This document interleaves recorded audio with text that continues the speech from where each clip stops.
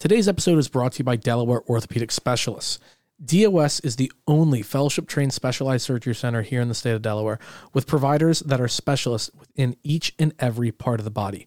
Why would you go somewhere with a doctor that has general knowledge of the entire body when you can go somewhere that the doctor is focused on your exact area of injury? Wrist pain, wrist injury, wrist doctor. Knee pain, knee injury, knee doctor. So on and so forth. I have both direct family and friends that have trusted DOS with their injuries, so you know that you can trust them as well. Head on over to delortho.com or give them a call at 302-655-9494 to schedule your appointment today. Tell them Talking 215 sent you. You're not going to regret it. What is going on, everybody? Welcome back to Talking 215. What is up, everybody? And welcome back to another edition of the Talking 215 podcast. Good morning, good afternoon, and good evening. Whatever time of the day you are listening, welcome to this week's edition of Talking 215. The offseason is here, but we still have plenty to talk about. And the folks talking about it, you know who they are. We got Coach Sean, Papa Sean, and the newcomer, Billy Pistols. What's going on, gentlemen? What's up, boys? It's not the offseason yet, man. We still got playoff games this weekend. Well, I know. It's the offseason for us, the offseason for us. Yes, for all the important teams.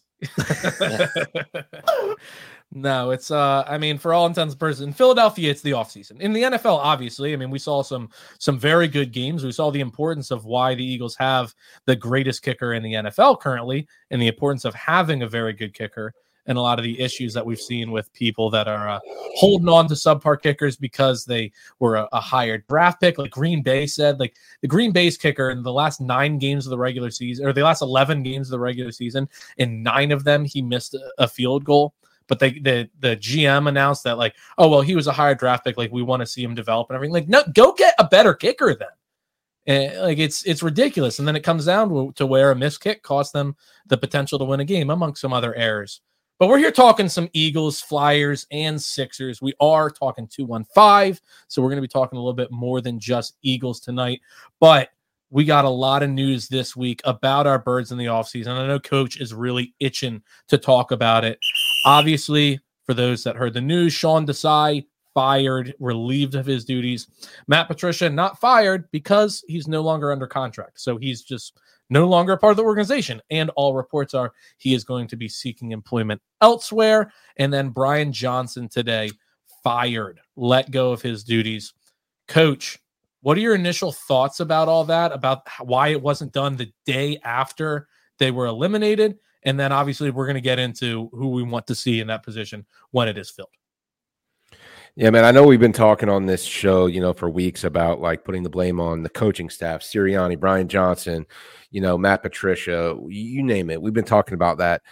I'm so ready to turn some, if not a majority of this blame over to Jeff Lurie, because the day after the playoff loss, you're on your yacht somewhere in the Bahamas, and locker room clear out day, you're nowhere to be found. So the players can't sit in on those exit interviews. The coaches, you can't sit on those. You're leaving your entire team. And think about it. You got guys like Jason Kelsey, Fletcher Cox, Brandon Graham, Lane Johnson, maybe, where you don't know what their futures are. You don't know if they're just going to say, hey, this ended so badly. I'm done. I don't want to come back.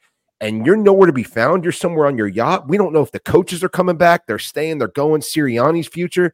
Jeff Lurie, where are your priorities at?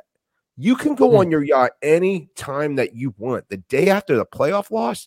So us fans, especially here on Talking 215, are thinking, are they staying? Are they going? They made the announcements now that the DC and the OC are relieved. But guess what? We missed out on interviewing all these guys that we could have potentially interviewed at this point.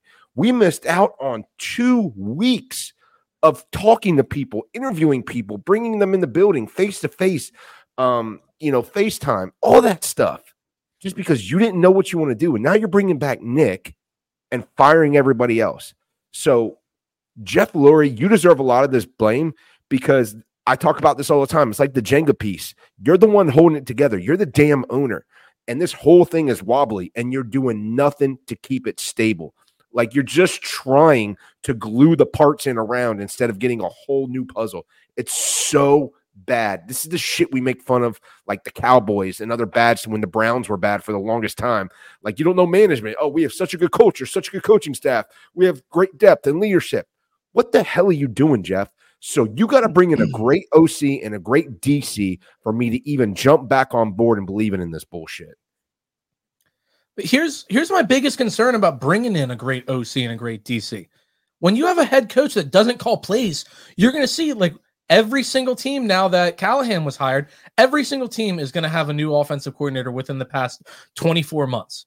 When you have a coach that doesn't call plays and you get in a great offensive coordinator, he's gone after 1 year. He's poached. He knows he's not going to be promoted up to that head coaching job, and other teams know that he is the one primarily responsible for an offensive success. And so they're just going to be taken right away. I think Chris Long said it best. Nick Sirianni has a terminal diagnosis, and that's not calling plays. You are put on a clock when you turn your offense over because, one, you're not calling plays. Like being a locker room guy and having your players like have your back and all that's great and all, and you want your players to want to play for a coach, but it's how much is that really worth? When teams start having failures, it's like, what good are you? We had a caller when we were live over at Billy Pistol's Basement Saloon, shout out. We had a caller call in and say, hey, what is it that Nick Sirianni actually really brings? What is his thing? Like, a lot of coaches have their different things that they, Andy Reid's known to really excel with developing quarterbacks and having a strong offense. Kyle Shanahan, obviously, we've talked about it a million times, having a great scheme and just making their offense super team friendly. You got a bunch of different guys, and they're like, what is Nick Sirianni's thing? He's allegedly an offensive coach that doesn't do play calling, that doesn't have a scheme that really worked out at all this year. And that's kind of what it comes down to. Like, when they start having failures, if they have anything similar to this year whatsoever, he's got to be gone. And if they do have success, how can that be super repeatable when most likely you would have to assume the offensive coordinator is going to get hired away?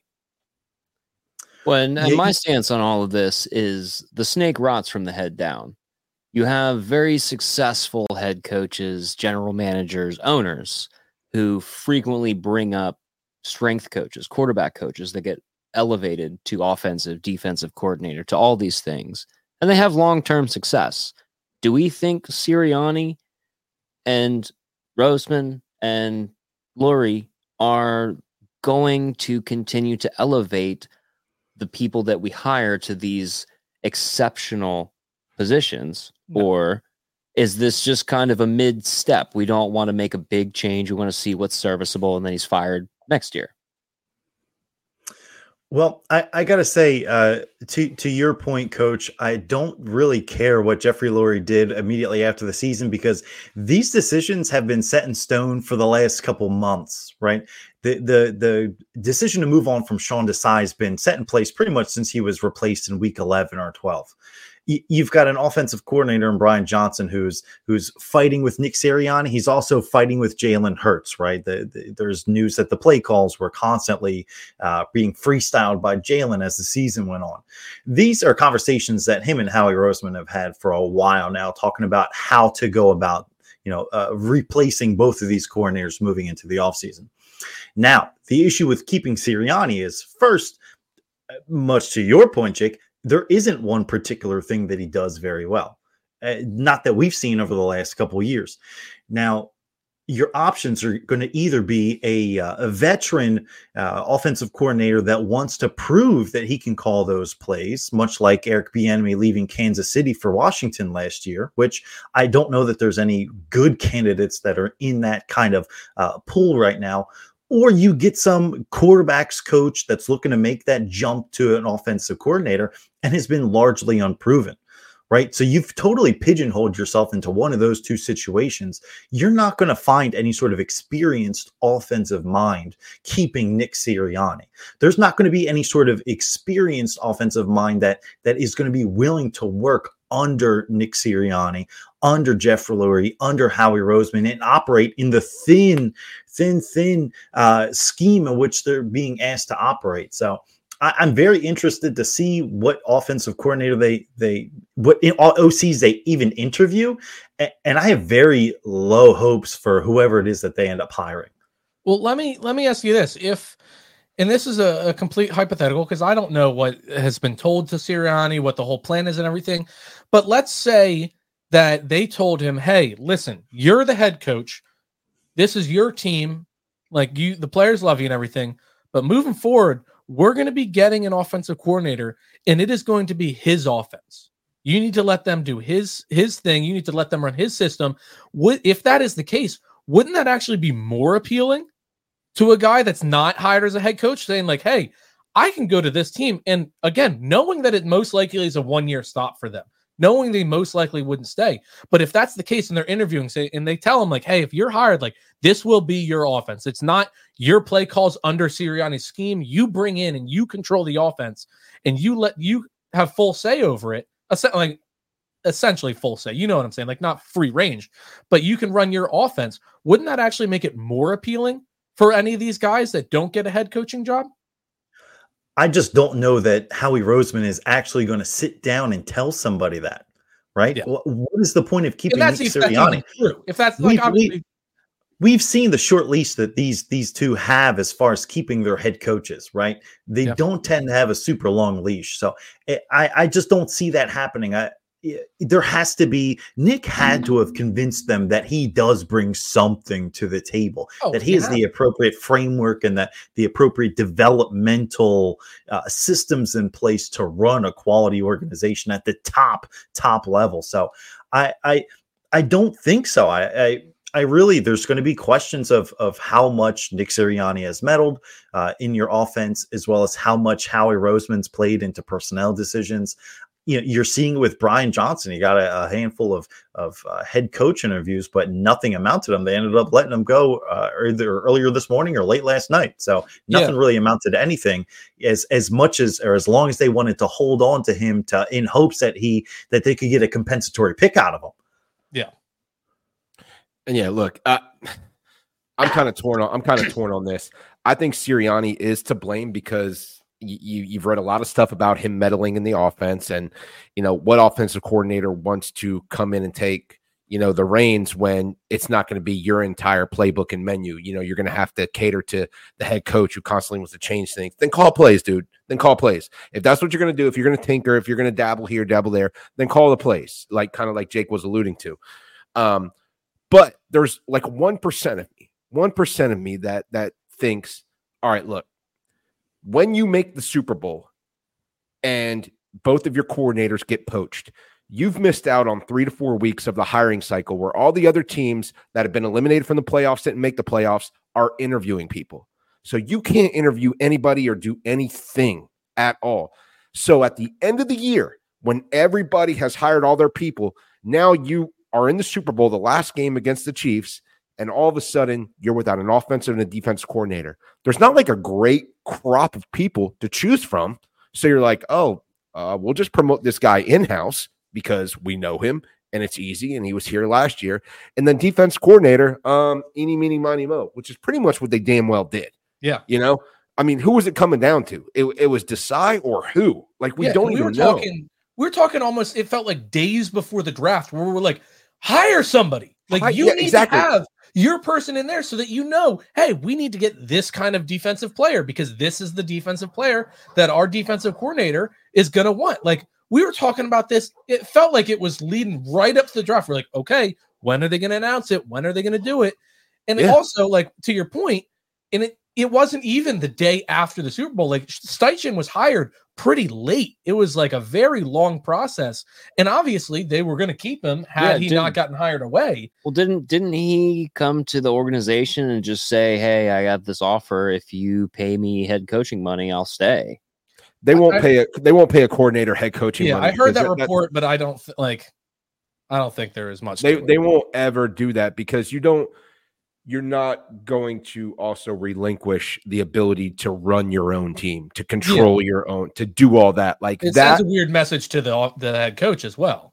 Absolutely. You start undermining each other because it's like, hey, do you know how much money I make? Like I can take your job in a heartbeat. It's very conflict of interest. So part of me is thinking, look, let Nick and Howie get a chance to hire these guys during a cycle. Let's see what they come up with, right? Like, Jonathan Gannon and Steichen were great when we had the ability to choose them and bring in the own guys. Now, again, I'm not absolving Nick of anything. I think everybody should have gone, including him, cleaned house and done everything that way and started fresh, kind of like Sean was saying, but that's what gives me a little bit of like semblance of, okay, I can see it if this goes this way, because we didn't have that chance to take our pick, Include you wanted him clean house. Was Howie included in that? No, now Howie's not. Howie has like a long leash with me. He really does.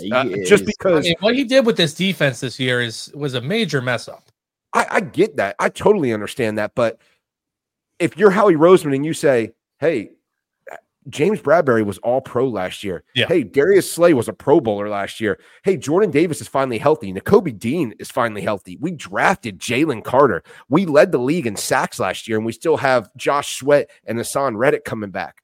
I mean, that's promising. And you didn't expect Avonte Maddox to get hurt. So going into this past year, if I'm Howie Roseman, I'm like, all pro, Pro Bowl, Avonte Maddox. Those are my three corners. I got the D line I just told you about, and we added Jalen Carter to it. So I'm feeling good. Did it work out the way it should have? No, but that's why Howie has a long leash with me, because he took the steps, Yeah, and I'm not anywhere near getting rid of Howie either. Sean, I want your thoughts on it. Not just Howie, everything that Coach was just saying. Well, just in regards to Howie, I do think that if you're going to give him the levity of finding his own offensive and defensive coordinators in reference to Nick Sirianni, you have to also believe that there is that Super Bowl drain of you lost 9 starters on this defense. So, finding a replacement for each and every one of them isn't going to be successful in 1 year. Right. So, again, just to go back to previous episodes past, I was very much in favor of getting rid of Sirianni, and that way much more qualified head coaches can come in and come with coordinators that will also have opportunities or are looking to expand and become head coaches after a handful of seasons. There's not going to be a perfect solution each and every year as a successful NFL team, but I just think that keeping Sirianni really does hamstring your options moving forward, especially as far as an offensive coordinator is concerned. Coach, you think that people have been tweeting to us because we've been asking a lot of questions these past couple of weeks.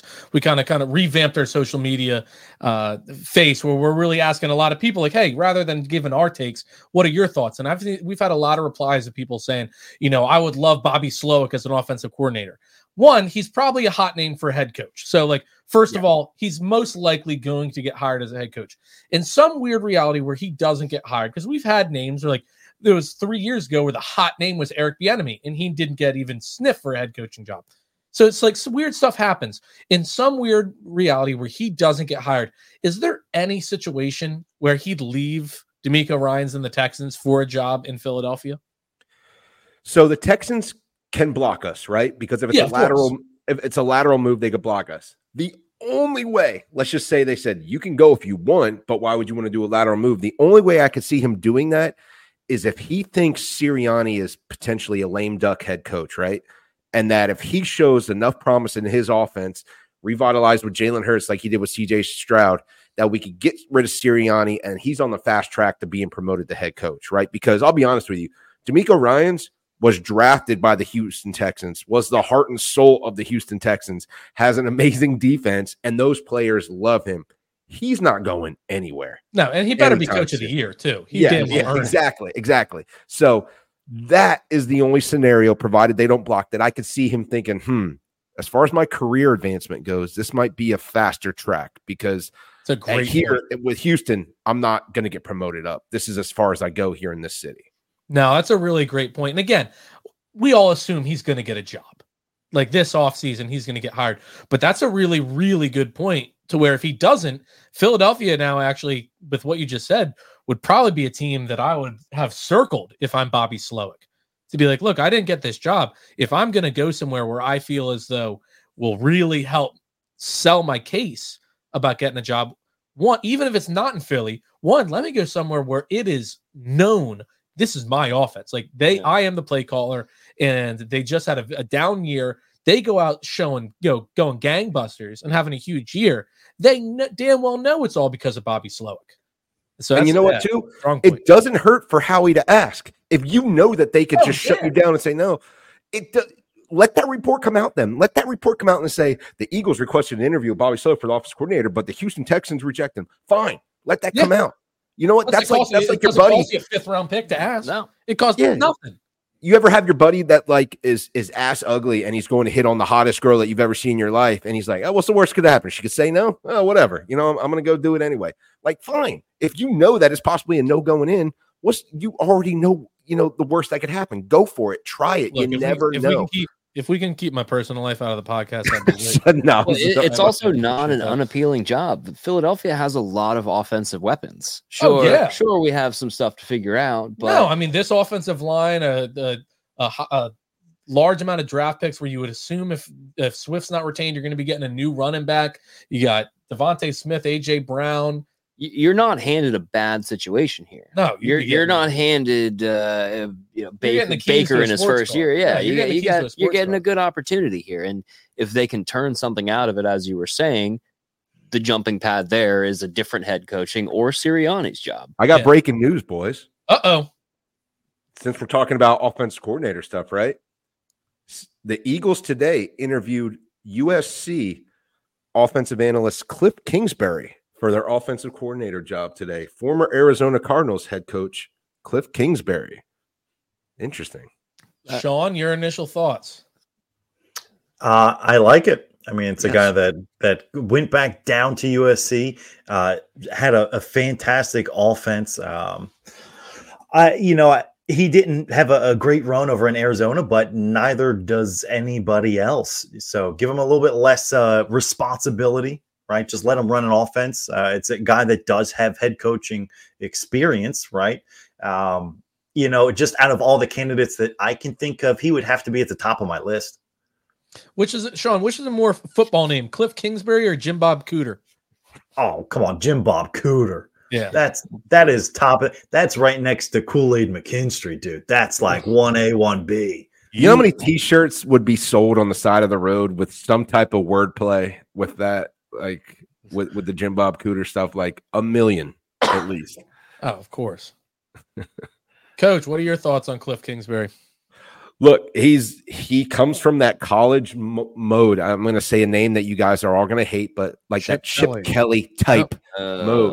You know what I'm saying? I'm not saying he's Chip Kelly. I'm not saying any of that stuff, but one of the guys, he's Lincoln Riley light. If that makes sense. Lincoln Riley is somebody we talked about for the longest time. Who's coached Jalen Hurts back in the day, who's have innovative, fast-paced offenses, everything like that. Cliff Kingsbury comes from that as well. I mean, he was a damn good quarterback himself in college and played in a wide-open air raid offense. So this is a guy who attacks, who uses motion, who isn't afraid to be innovative and different. Sometimes I think we get lost in the fact that some people are better coordinators than they are head coaches. Yeah. You may not be able to be a leader of men, but damn if you can't scheme up and cook a good offense. I think people need to separate those two. So when you see someone wasn't a good head coach, that doesn't mean he can't cook up a good offense.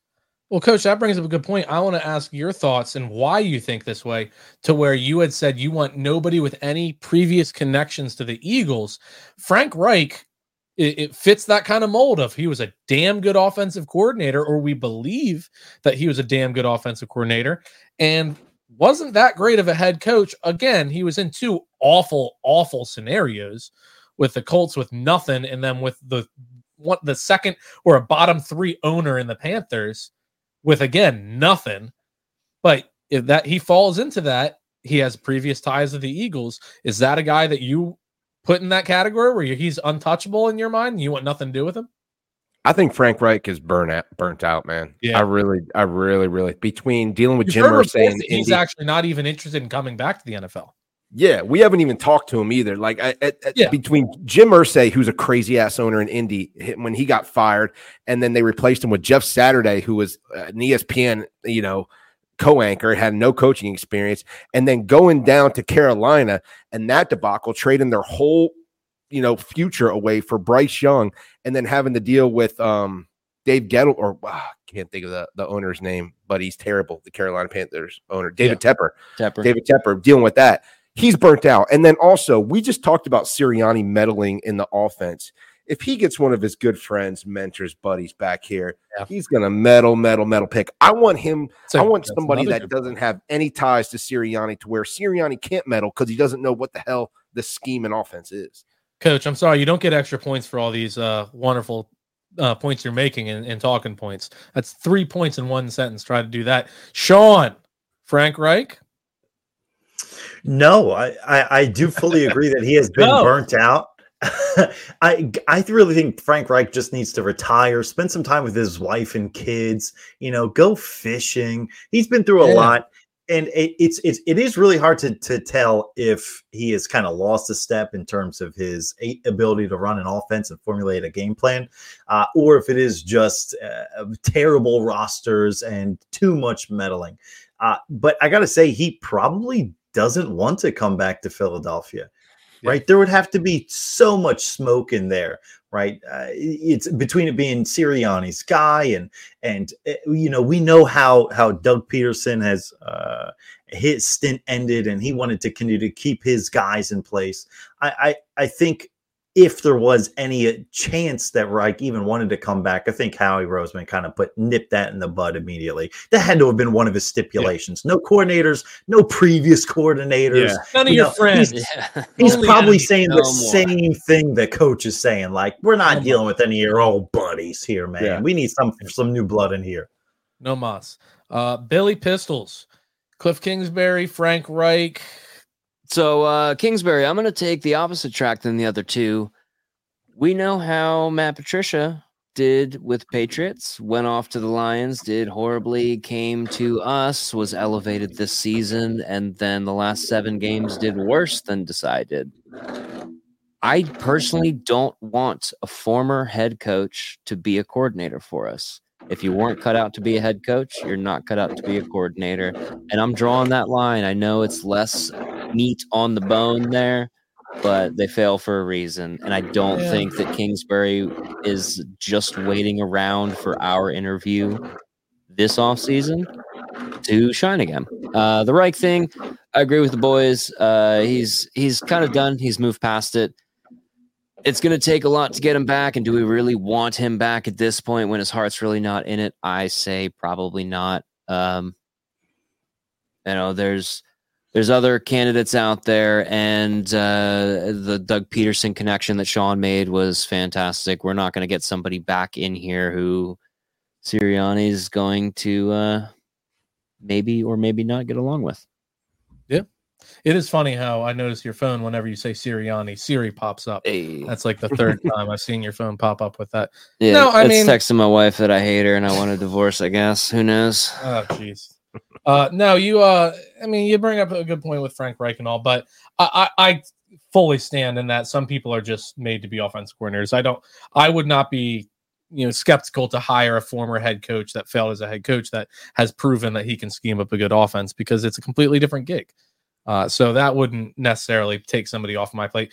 And I'm not super, super high on Cliff Kingsbury. I'm not super low on him. I'm pretty indifferent. And anyway, going on to the defensive side of the ball, or any names or anything, like obviously reports are they're going to be interviewing Riverboat Ron Rivera for a potential defensive coordinator, which falls right into that. Failed as a head coach, at least in Washington he did, but he's a defensive minded guy.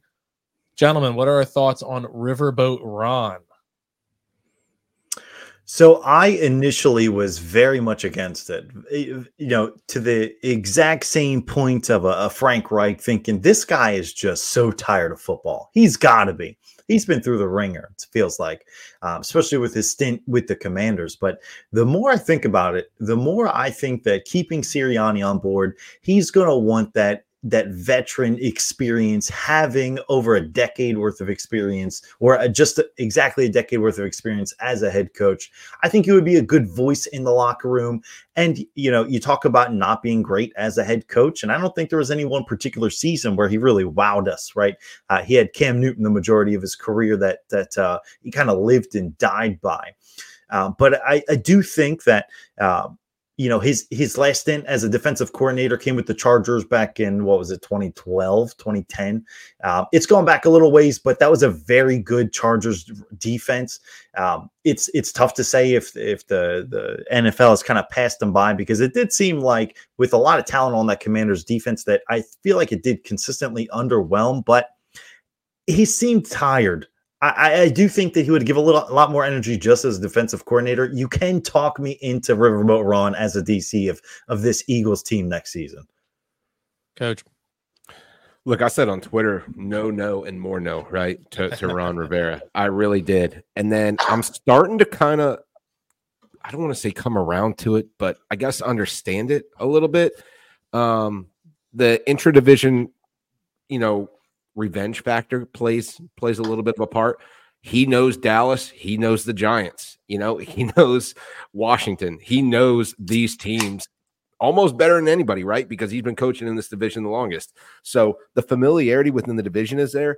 And then this is part of my thinking too, is look, Ron Rivera, defensive player. He had great defense in Chicago. He had a pretty good defense in Washington for some of those years. They always drafted defensive players. That's what they did. He was good with Carolina. His defenses were good over there. Like Sean, I think, it may have passed him by, go spend time with your grandkids, sit on the porch, drink some tea type of stuff. But then also part of me is like, we talked about Sirianni and maybe somebody else not wanting to meddle. Ron Rivera is not a guy who would let anybody, touch, tinker, do anything. He's a guy that defense is his, and his alone. And Billy, I know you were talking about like former head coaches that failed and you don't want them as coordinators. An example I could bring up that I'm hoping Rivera might be like is look at Dan Quinn in Dallas. Dan Quinn failed as a head coach for the Atlanta Falcons, didn't do well at all, and went to be the defense coordinator for the Dallas Cowboys and has had them in the top 5 of defense every year he's been there. So I'm thinking maybe something like that, a little less on your plate. I don't need to control all 53 of these guys and all of my coaches and everything. I need to focus on these 11 dudes on defense and defense only, and I could cook this up. Former Eagles staffer, he knows the team. I'm coming around to it. Am I 100% on it? No, but I'm not as 100% against it as I initially was. Well, Coach, who would you rather have, Riverboat Ron or Wink Martindale? Again, another guy within the division. I know it's not easy. I hope people know that if we hire Wink Martindale, you're going to see like a 75% blitz rate, which is cool, right? Putting pressure on the quarterback is cool. Which is cool. It's totally fine, man. Cool. It's totally fine. But here's the problem: if the blitz doesn't get home, you have a James Bradbury on an island. 39 sleigh. You have guys like that, Reed Blankenship guarding George Kittle. Don't go messing with the milk, Reed. Man. I like Reed. Or stuff like that. So that's Sean's guy. Jake. I honestly, I don't know. I don't know the answer to that. Sean, you're a big Reed guy, right? Reed led the team in missed tackles Blankenship. Hey, the first half of the year, he was great. I like reading. Yeah. Yeah, and then he hit a wall. No, I don't think you bring Wink into this team at all. There's going to be a large contingent of the fan base that still remembers the Buddy Ryan era and just how good that defense was and how often this team blitzed and got after the quarterback. But they certainly gloss over the record of those teams when he was running them. Those teams were bad. So I think in today's day and age, I mean, you saw the results with the Giants, right? They were incredibly underwhelming and a piss poor team. Just because they beat the Eagles at the end of the season doesn't mean a damn thing, because this team is dead in the water. I think Riverboat Ron would be a much better choice. Give him less responsibility. Don't give him the weight of the entire organization under a terrible owner, right? I think he would be better than our knee-jerk reaction would lend himself to being. Yeah. No, that's fair. Any other thoughts on OC, DC, Eagles before we get into the Flyers? I got one quick one. Piggybacking off of the Reich might be done. Riverboat Ron, he beat the Big C. That's a battle. He's played in the league for a long time. He's, as Coach said, he's got grandkids. How much do all three of you think he has left in him? Is he going to come back for a year, for 2 years? Does he have another 6? Is he trying to get back to head coach? Do we want him for 1 year to get poached again? Because this man's tired. Well, what I will say is that one of the benefits of going with a guy like Ron Rivera is that no, he's not going to be looking for another head coaching. Yeah, gig, I don't think he is right? either. I think this is his last stint. He openly said he doesn't even care if it's a head coaching gig anymore. That's the only reason why we're talking about him as the defensive coordinator. A lot of these up and coming guys, I mean, we just talked about it earlier in the show, are one and done if they do well. And if they don't do well, then we fire them. So in any event, it's one and done. This is one of the few opportunities or few candidates where I can say, hey, if he performs well enough, this is a guy that's going to be with us for the next 3, 4, 5 years. Yeah. Or I'll say this: if Ron Rivera is being talked about for head coaching jobs after, let's say that we hire him, that means that this damn good defense. Yeah, he's a good defense turn the fuck around in his top 3 in the NFL. Okay, so I'm cool with living on the edge with that, with having a badass defense. And guys, I'll throw something out here real quick before we go to Flyers talk. Couple names I want our listeners to think about, and this is just me. This isn't talking 215. Clint Kubiak is the passing game coordinator and quarterbacks coach for the San Francisco 49ers, literally in the Shanahan tree, figuratively, literally everything. Clint Kubiak, son of Gary Kubiak, who won a Super Bowl as a head coach. And then the other one is Zach Robinson, same title, quarterbacks coach, passing game coordinator for the Los Angeles Rams, McVay tree, right there. Those are 2 young coordinators that would bring an entirely perfect style to this Eagles offense with motion, with play action under center, getting Smitty involved in the slot, moving AJ around, all sorts of stuff like that. And then the last thing I'll throw out before we go to Flyers talk. Head coaches are getting hired left and right now. There's a lot less jobs out there. I would have called you a moron for suggesting this a week or 2 weeks ago because I said, what are you talking about? But if Mike Vrabel does not get hired as a head coach, he's still out there. That's all I'm saying. And he'd be for your defensive coordinator. Defensive coordinator. I would sign that in a heartbeat. This is the minute that it happened. Vrabel is top of my list for a head coach if Sirianni had gotten fired. Would take that in a heartbeat. If somehow he doesn't, man, we can still make a pass, And Jake, think about it. That whole we were talking about the Texans OC. Why would he come here? Yep. Maybe Vrabel would think the same thing. Like, hey, I turn around this defense and Sirianni's kind of on the fence. I'm next in line. You never know. No, exactly. Flyers are currently losing. They are losers of 2 in a row, but obviously are in the midst of a real season that is shocking a lot of people. Didn't see any of this real success coming. Is the Flyers that we're seeing now losers of 2 straight? They're battling right now with Tampa Bay. They're down 1 with 6 minutes to go. Is this a little bit more accurate of a team that we really are, or is this just a small skid of a team that really is a top 3 metropolitan team? The answer to that's complicated. Complicated. Yes. So we were projected to be bad. And turns out we have a lot of young talent. We have a very hard-nosed head coach. Yeah, I mean, before these 2 losses, we were on pace for over 100 points. Torts does not lose. He is going to maximize talent. He is what Nick Saban is to Alabama. He's going to wring every drop of ability out of these players, young or old. Yeah. Coming into the season, we were projected low. And this isn't baseball, where we go back-to-back series, multiple stretches, road travel stuff. We're just in a bit of a slump. I mean, goalies take different shifts playing. Yeah. You have lines being shifted around. You've been seeing the offense continually produce. In this stretch, we've just seen a couple of bad games from our goaltenders. And the offense seems to get them back into it. It does. 3 goals tonight right now, and they still have hope. Well, and it's the big thing with hockey. Defense gets a little nicked up. You're giving up 2-on-1s. I mean, saving 2 out of 3 2-on-1 plays is a good night. You're giving up 1 goal on that still. No, exactly. And we're losing by 1 goal right now. So You have chippy penalties, and they get the power play. But this Flyers team is massively outperforming all expectations. Coming into the season, we were projected a 6.4% chance to make the playoffs. We are currently sitting at, folks, 78 plus percent chance. 78? I know. Last week it was 69. It's been climbing. 69%. Hey, I know that was as of like just a few days ago. So if it's up to 78 after these losses, that's great news. But no, you're seeing guys finally become the players that we had hoped when we drafted them. I mean, for years it seemed like the first 15 games of a season, Travis Konecny would go off and go nuts, and it would be a goal scoring machine, would be buzzing across the ice. And then after game 15, 20 would really cool off the rest of the year and would be like a 50-point guy. His plus minus would be kind of crappy because he's really just an offensive guy. But you're seeing him. He's an all-star this year, deservedly so. He's on pace for about 95 or 85 points. He's just barely over a point per game pace.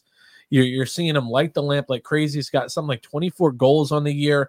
And then I get another name, Morgan Frost, a guy with a lot of hope, a lot of potential coming in. A lot of room to grow there. And would just show just a little bit of something here and there, but never really put it all together.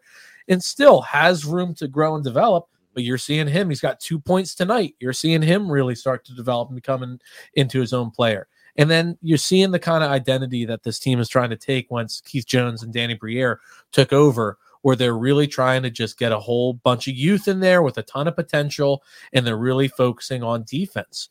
And one of the big trades that they made was Jamie Drysdale. Yeah. And he got his first goal as a Flyer tonight, and that's great. And Jamie Drysdale, hot talking 215 take. I believe Jamie Drysdale is just going to be a better Shane Gostisbehere. Yeah, no, I agree with that. He is a very solid defender. Offensive defenseman. He's an anchor back there. Who's a little bit better defensively than Ghost. Yeah. He's not going to be any kind of Provorov defenseman out there. Here's a fun stat for you, Jake. How many games did we win after that trade before a loss? 5? 6. 6 6-0 after letting Gauthier go pick where he wanted to go. I don't think we let him pick. Well, he didn't have no trade. Cutter Gauthier. He let him pick, not Philadelphia. I hope this guy doesn't play a single game in the NHL. I'm not saying I hope he gets injured, but I hope Cutter Gauthier does not play a single game in the NHL. Cutter Gauthier is nothing but a bitch. No, that's it. So all these reports came out. He tried to keep it private. He tried to say, well, it was a family decision and all of this. No, he didn't want to play for a hard-nosed coach and a tight belt GM. He didn't want to try to make that roster spot and fit into the team. He never said specifically, right? Like he was very vague about it, right? He was very vague. He said it was family decisions, and then there were leaked reports about the culture of Philadelphia. Yeah. And did you listen to the it's gone viral locally, the Scott Hartnell interview on Spit and Chicklets, the Barstool NHL podcast? He was interviewed this past week, I believe, or at least the clip really went viral this past week. Did you get a chance to hear any of that? If not, I don't think I did. But I love Scotty. I mean, I don't think I saw it. Other than his haircut, Hartnell's the man. Hartnell down. Hashtag Hartnell down. What's wrong with Hartnell's haircut? It's like, make up your mind. Either have a mohawk or have a mullet. But he's got a mullet, and I just don't understand it. I'm about it, man. Don't you talk shit on Hearts. Again, it's just his hair. But he was talking on the Spit and Chicklets podcast about this situation, and the Flyers made a lot of efforts to talk to this guy and figure out what's going on, and they were very, very straightforward with him. Danny Briere was the interim GM, and he was recently he spoke with him very shortly after he was given the official GM title, and he said, "Hey, man, I've just been stripped of my interim tag. I really wasn't able to do anything as interim GM. Like, they're just trying to figure out, hey, are you going to get the job or whatever? So like, I wasn't able to really make a whole lot of moves. And like, you're going to have to earn your spot on this team. Mm-hmm. I understand you want to be signed right now. You want to be brought up right away, but you're not just going to automatically be the starting left winger on the first line of the Philadelphia Flyers. You're going to have to earn your spot. And if it doesn't work out, you're going to have to go down to Lehigh Valley and progress there. We think it'd be best for you to just do one more year of college, and then we'll bring you up with all the plans of you earning a spot on the team." And Scott Hartnell said that Cutter just hated that answer. And he's like, look, this is a kid that has had the red carpet rolled out for him since Pee-wees. Every team he's ever been on, he's the first line, left wing star of the team, juniors, every single thing. And he's just feels as though he's silver spoon up his ass. He deserves that starting job rather than he needs to earn it. And he got rubbed the wrong way. And he went as far to say that the Flyers tried to send John LeClair, American hockey legend, to go talk to Cutter. And Cutter said, Cutter refused to even talk to John LeClair. What kind of pompous piece of shit do you think you are if you're refusing to talk to one of the greatest American, United States of American hockey player United States of American. Yes, United States of American hockey player ever. But no, you don't want to talk to him because you know he's going to be like, hey, man, like, you know what he's going to say. He's going to be like, hey, stop being a little piece of shit. Look, play hockey. You'll get your spot, and you will want to be in Philadelphia. I will throw Cutter a little bone here and say, screw him. That conversation took place when he was not even 17 years old. It's a kid. I mean, think back to when we were kids. We made dumb decisions. We did bad things. They tried to send John LeClair more recently. When he was making the original conversation about the development league. You know, you're a kid. We want you to go to college. I think he had just turned 17, so he was going to go to college for another year. I mean, it's a young kid, but the development program, and like, think about this, and I'm going to pivot here a little bit off of the Gauthier thing. Connor Bedard, who everyone's talking about is lighting up the league. We have Michkov, who isn't even eligible to play for the rest of this season and next season. These two were very comparable. The reason Bedard is the generational talent is because he doesn't have a leftover KHL contract like Michkov does. Yeah, and he is slightly better. Yes, slightly better. But if we had someone like Michkov ready to go, or a Bedard or something like that, they're walking into this locker room. Do you want to be the starting left wing? Okay, yes. Yeah, but do you know what Connor Bedard said? He said after he was drafted, he said, I need to earn my spot on this team. Exactly. Wherever you slot me in, coach, I'm ready to grind. No, and he didn't even say, he said, I need to earn my spot on this team. He said, I didn't make the team yet. I need to earn my spot on this team. And the Flyers had conversations with Michkov about coming over and about that same mentality. Yeah. He had the conversations with Briere and Tortorella, and he was about it. Yeah, he only wanted to come to Philly. He had interviewed terribly with almost every other team. He had fallen for a multitude of reasons, including a lot of people said his personality was terrible. Again, he wanted to go to Philly and Philly alone, which is great. You want a guy that wants to play for your city. Obviously, is a little bit concerning with the issues that he has with other teams and everything, and then obviously the KHL. Yeah. And the conversation with Briere and Gauthier, the one that I'm referring to, was a little bit more recent. He was either 18 or 19, but still very young. Yeah. But at 18 or 19, you're not going to be given a starting line spot on any line of the NHL. Like, there's reasons that you don't see 18-year-olds playing the NHL. You need to earn that spot. He didn't do that, and now he's going to have to go earn it with a shit organization in Anaheim. Yeah, and so we don't enjoy that, bud. You know, we have players that want to be here. I mean, this is Philadelphia. Think about Bryce Harper. If you were to go, like, take a jackhammer and chisel off a piece of the sidewalk and bring it to life, that's Bryce Harper. He is Philadelphia. Yeah, this man is our city. What a great comparison too. You were talking about being like the spoiled kid, the next, best thing. That's Bryce Harper compared to Cutter, but one has the work ethic of a guy that's bottom barrel and the other just thinks he's arrived. Bryce Harper plays like the last guy on the roster, but he's talented like the best. So I think that's a great comparison. Yeah. And that's what we're looking for. We're looking for people to come into this city, embody this city, be great, but be appreciative to play here. I mean, Trey Turner, we've talked about this before. How bad of a slump was he in? No, he earned his standing ovation because he owned it. And then he played like a man out of his goddamn mind after that because Philly's behind him. We support you. Cutter, if you don't want to be here, that's fine. Enjoy Anaheim. Pay that California tax and enjoy their third line. Enjoy playing hockey in California. Yeah, because you're not getting it here. And, Travis, welcome to the team. We love to have Jamie Drysdale. Jamie, sorry. Yeah. And again, young guy tons of potential, and we got a second round pick. And for the people saying, "Oh, you could have gotten more for him," they obviously don't understand how NHL draft and contracts work.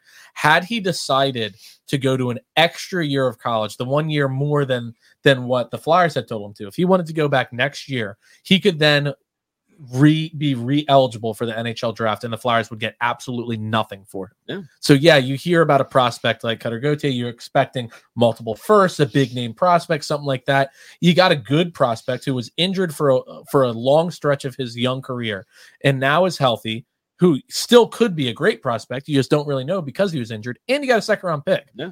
And Jamie Drysdale has been producing since he's come up here. He's a right-handed defenseman, which we desperately needed. We allowed Travis Sanheim to go back to his natural position as lefty rather than right. And it's just paying dividends. And we're going to see if he can continue to develop and what we're going to get with that second-round pick. And again, we have no idea what Cutter's going to be. American hero? Sure. Great. Enjoy your junior for championship. World Juniors. Yeah, for World Juniors. Congratulations. Yeah. You know who else lit up the map in the juniors? Scott Lawton. Like Scott Lawton. Like him a lot. I love him. Is he a star? No. No, he's a fine NHLer. That great. He's a second, third liner. Super. He's a 50-point guy. Cutter Gauthier, I hope you're a 0-point guy. I hope you never play in the NHL and you just get stuck in the AHL getting the shit beat out of you by 35-year-old men hanging on two-way contracts, hoping to make it back to the show. Exactly. You piece of shit. Sixers, Joel Embiid, historic night. Sean, I'm starting with you as you were a little quiet during the old Flyers segment. What about it, man? Are we watching this Sixers team is just being criminally underappreciated, it feels like, throughout the city. Right? It seems like you have to beg people. You have to have your star center score 70 for this city to even feel like they should be watching you. Yeah, like I feel so like weird because people seem like this is a basketball town just as much as it's anything else. I think we're finding out that it actually isn't, but we have a fantastic team. I mean, you've got this brand new coach is coming in here, and it just seems like this team is meshing so much better. Yeah. But it doesn't really matter. It seems like we've been so scorned from the Doc Rivers of the past, and Glenn, excuse me, Mr. Glenn, that. It seems like our time to pay attention to this team post process. It seems like it's kind of the window's closed. Does it feel like that to you guys? Yeah, I mean, I would have said, go ahead. And I would have said until I saw this. I think it's like a parallel to the Eagles, right? You're seeing the difference in coaching between Rivers and Nick Nurse is just in a different stratosphere. It really is. Doc Rivers' whole offense was predicated around superstars. So you have 1 to 2, 2 to 3 superstars, and then you have the other guys just stand in a corner and wait for an open three once those guys get doubled. Well, here's the problem. You have guys like PJ Tucker and these other guys that aren't really good or natural three-point shooters. And also that allows a defense to double quicker and trap and do all those other things and get to boards, which we always used to get out rebounded when we were under Doc Rivers. And it was just an inefficient system that said, Harden beats your man, Joel beats your man. Now in Nick Nurse's system, you're seeing a lot more pick and rolls. You're seeing a lot more switch rotates. And when Joel gets doubled, he's getting doubled with his face to the basket so that he can see, instead of his back to the basket, having the turn and make a transition skip pass to the corner to a PJ Tucker who's not going to make it anyway. So this motion offense, this screen and roll offense, this pick and pop offense that Nick Nurse is running is light and day, and has got me thinking that the window's still open because everyone knows the role now. You don't have to worry about Harden getting his 40 shots up. You just have to worry about Embiid dominating, and everybody else will fall into place. So I think it's really nice right now, knock on wood. No, so I think this team is playing. I think it's playing fantastic. We have the best chance of making it beyond the second round in years, right?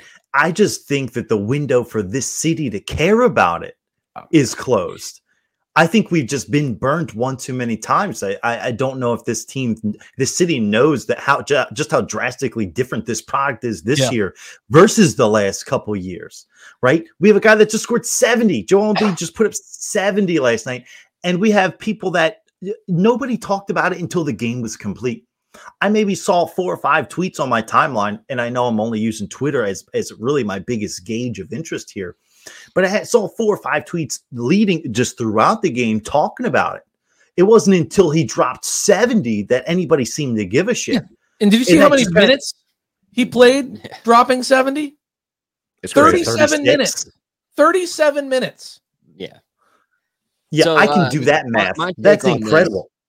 And Jake knows this very well. If you take the championship out of it, if you take late playoff games out of it, Philly is a very winning city. We win a lot in the regular season. Yeah, if you take exactly. We debated this on the live show. Like Philadelphia is a losing city until they win championships. I don't like that's a Dallas mindset of being like, oh well, we win a lot of regular season games. Don't you bring that hate in here? That's exactly what it is, and we can if that's where you're going with it, we can stop this conversation right now. No, I'm tying it back in because that's what the 76ers feel like. Is they do pretty good in the regular season. Joel has these very good games. We have Maxey putting up 35 points on random nights. We have a good team.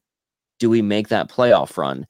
And I agree with Sean that it feels like we get in the playoffs. I mean, tickets right now, I just showed you that on the screen. Yeah. You get corner seats for $50. You can go lower level 100 for what was it, 400? Yeah, lower level you can get 360. Cheapest ticket was 332. So yeah, there are people that want to go see it. But as the season goes on, if you tell me we're going to make a deep playoff run, I don't believe it. So I'm tuning in to our win-loss record, but I'm also not running out and buying a Joel Embiid jersey. No, and I get it, but for the people that have done that, I understand why you've done it. The Sixers kind of did that to you. Glenn Rivers did that to you. But I am just here to say this is a different team, even if it's only a different team for the regular season, because we haven't seen a postseason under Nick Nurse and under this team. This is a different team. And if you are not watching it because of those things, you are missing a very fun basketball team. You're missing Tyrese Maxey, who should be like Joel said, an all-star starter, a guy that's really coming into his own, who for some reason was not on the 40-man potential USA team roster. Tyrese Maxey is better than at least 10 of the people on that list. I'll tweet it out and tell you who I take above him. But Tyrese Maxey should be on that list of potential players to play for Team USA. And it's kind of ridiculous that he's not. But you're looking at a team that under this coach, you saw a game the other week where I didn't even know this many people could play in one game. We had 15 76ers log minutes in one game. I didn't even know you could have 15 players on one team in one game. That's accurate. We had 3 full units play in a game this past month. It's just you're seeing night and day difference. And I wanted to ask you guys, I know perfect timing with Coach fixing his technical issues. Perfect timing. I wanted to talk to you guys. I was just talking with them about just the massive difference between Glenn Rivers and Nick Nurse and where this team has gone with it, as Coach is still dealing with a little technical difficulties. Sean, I want to ask you, reports were today that Dr. Glenn Rivers is the leading option for the Milwaukee Bucks head coaching vacancy. How amazing would that be for a team that is ahead of us in the standings to hire such an inept coach? I mean, I love it. It just goes to show how badly the team is being ran in its current state, right? This team is so incredibly talented. It's able to be currently second in the East. And there clearly we're talking throughout the building about how bad this head coaching was, right? So to hear that Doc Rivers is the best. Glenn. Stop correcting me. Darn it, we're live. To hear that Glenn Rivers is the best possible alternative, it just gives me that much. He is the alternate alternative. Yeah. it just puts me that much more at ease for come playoff time. Like, this is a team that's is definitely going to be fighting for the Eastern Conference Finals this year. Like, because if this Bucks team is going to be ran by Glenn, I mean, it's game over. Just pack your bags now. Giannis, I don't believe, is a player that's going to buy into the Glenn Rivers system. He's not. Listen, there's not even any time to practice. There's no charisma coming from Rivers himself. I mean, it's not going to take these vets a particularly long time to figure out this guy. The game has certainly left him behind as well. I don't even know if he was ever with the game. We've said it probably 20 to 50 times when he was a coach in Philadelphia. Glenn Rivers is the Joe Girardi of basketball. He is a coach that his career was made by being gifted Hall of Fame teams. He was on one of, if not the greatest team. He was the head coach for one of the greatest NBA teams in history, and he got one championship out of them. But they were a very winning regular season team. They did win a title. They went to a number of championship semifinal, like conference championship games, and his career was made off of that Celtics team. And he is not a good coach. He is a coach that people think he's good because they remember, man, you remember how good that early 2000s Celtic team was? Oh, who was the head coach? Oh, it was Glenn Rivers. What a great head coach. Remember how good Kawhi was on the Clippers for that stretch? Oh, it was under Glenn Rivers. No, he was made by the players he had, he did not maximize them. Well, he held them back, much like Joe Girardi did with the Yankees. To get one championship out of that early 2000, 2010 Yankees teams is pathetic. So here's my question for both of you. And of course, he had to beat the Phillies to get the one. This isn't football where you play once a week. You know, 3 times a week. These basketball games, you're playing 3 times a week. And you have travel days. 5 times a week. You have travel days. You have a mandatory rest day. You're resting your starters. Scheduled loss. How quickly can a head coach get acclimated and the team get acclimated mid-season to him? You're not making a turnaround mid-season. Yeah. This is even if they hire him, it's not going to fix all the problems. That's a really good point. You're talking about guys acquired at the trade deadline. Yeah. Talking about how long is it going to take for this guy to really find his role with this team? I mean, we're talking about a head coach. I mean, look at football. Football, they take 2 weeks before somebody gets fully integrated. And Christian McCaffrey trade, they rested him the first week. I mean, they traded him, they rested him, they gave him a playbook, and they said, all you're doing for the next 7 to 8 days is reading this. Don't worry about practice. Yeah. We're talking about a head coach, and you have 1 day before you're expected to be in control of that team. Yeah, no, it's what's happening here. It's a franchise that you'd think would be when you told me that news when we were golfing today, I was like, why the hell would they fire their head coach? They're second in the East. Yeah. And then when I saw that Glenn Rivers is believed to be the runaway guy to be the head coach there, I was just like, this is excellent news. So on top of all of the points that you and Sean just talked about, combined with the fact that it's going to take time to integrate, they're sinking. Yeah. That is, you are using a measuring cup to bail out a rowing boat. Yeah. Coach, your thoughts real quick on the Bucks firing their head coach and Glenn Rivers believed to be the guy that is going to be hired coming in the next 24 to 36 hours. I'm happy about it. We are talking about how we are ecstatic. We're laughing about it. Yeah. This is the best news for the Sixers could get. Yeah, I don't know what else to really say other than I'm happy about it. I do feel bad for the Bucks head coach because what else do you want from me? Exactly. I'm 30 and 13. You know, 2.5 games out of first place. That's pretty terrible for whatever reason that is. But I mean, I just talked about the ISO ball and all that, and with Giannis, I couldn't think of a. Look, guys, I'm not just trying to shit on him. I couldn't think of a worse coach for that roster. Yes, with Damian Lillard and Giannis than Doc Rivers. It's going to end horribly, and as Sixers fans, we should be happy about that. Yeah, and I thought Bill brought up a great point where he was like, "This is a coach coming in over halfway through a regular season, and they play 3 to 4 games a week. How it's not going to be a quick transition to be like, hey, this is how we're going to play basketball under Doc Rivers. Like, for a couple of weeks, he's just going to be like, hey, guys, go play basketball. We'll figure out how to run That's his coaching style. That's his coaching style. Who's our best player? Give him the ball and like make sure he scores. You know, you're not instilling a system quickly because it takes time to integrate. Go score, stop the other team from scoring. We'll figure everything else along the way. Yeah, cool. How do I get home? Put keys in car and drive.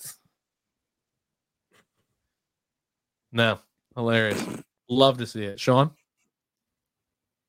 I just wonder just how bad Adrian Griffin was running this team to where they thought we need to get rid of him halfway through the season and bring in Doc Rivers. Like, that's just I couldn't be happier. Not even like promote an assistant coach. No. It is like the hour he was fired was, hey, it is reported that they are finalizing the contract.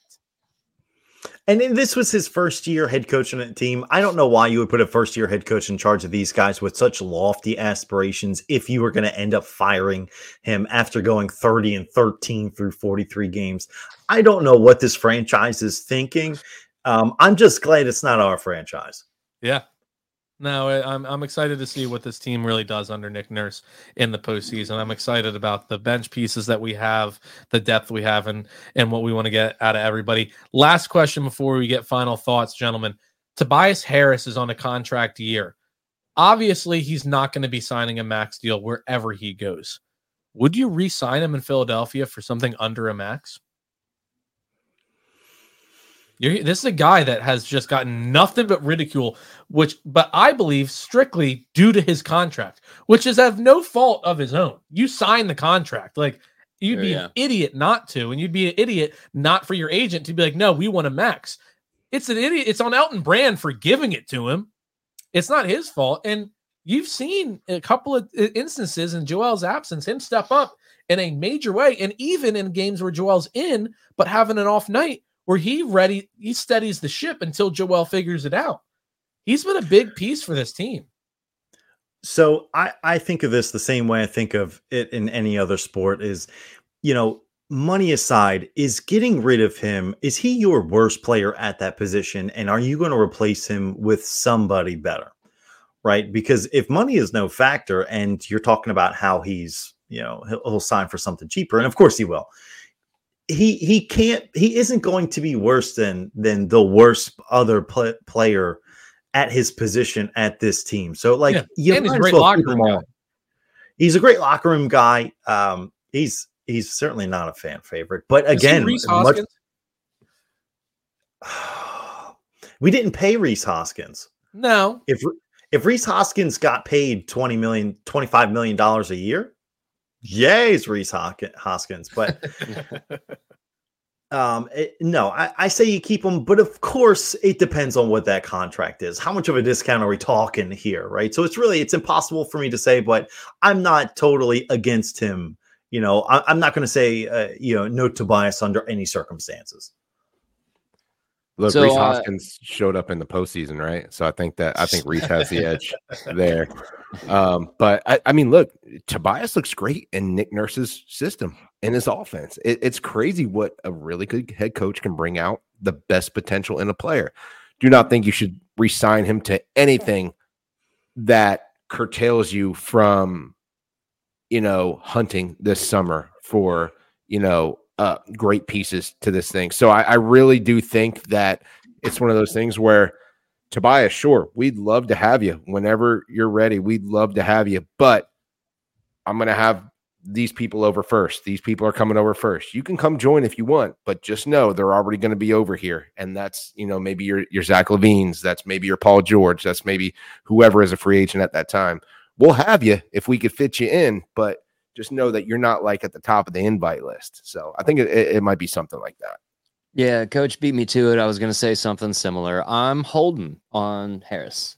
Basketball is way more fickle than any sport. Stars can request trades at any time. We need cap space. We need to see what the free agent market is looking like.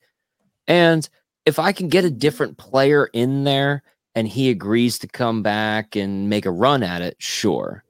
But are we throwing less than max money, the way that you framed it, I mean, I'm not giving him. No, he's not going to get anywhere close to max, I don't think. But if we're giving him, 20 He's million making a year, 30 something, 33 million a year right now. yeah, for There's 20 great for 20 contracts. million, no. For 15 million, no. For 10, probably not. Oh, you're doing it I'd do it for 10 all day long. I'd do it for 15. But that depends on. He's probably going to get 15 to 20 million a year. He probably would, but we don't know who's asking for that trade, whose contracts we have to absorb.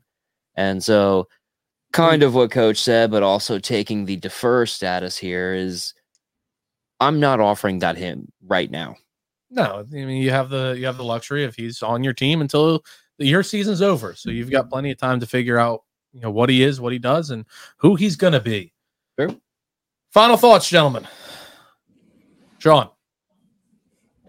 I can't wait for baseball season. We switched our seats. We got some shade, baby. Hey. I can't wait. Bill. Final thoughts. Flyers are doing awesome. Phillies, I'm excited. I want to see some dingers, man. Sixers, as we talked about, not enough people follow. And Eagles, we let's give it 2-3 weeks, and then I will make a decision if I'm burning jerseys or not. We're not a city that does that. Coach.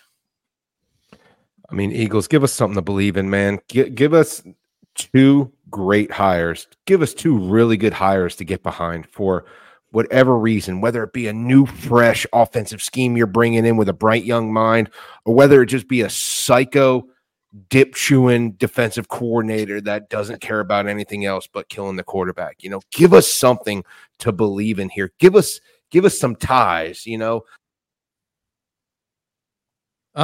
Coach, your mic went out. Wah, wah. Oh, he's making the best point of the night. He was making such a good. He was vibing with it too. Yeah, it was. No, actually, that was far too long of a final thought. And I thought you just hit the mute button on him. I should have. Final thought, kind of echoing what Coach said. Don't hire somebody with Sirianni ties. Hire somebody that is going to be making a difference and instilling their own scheme. Coach, do we have you? Nope, we don't. No. Good episode. Go Birds, Sixers, Flyers, Phillies. Phillies. Let's go.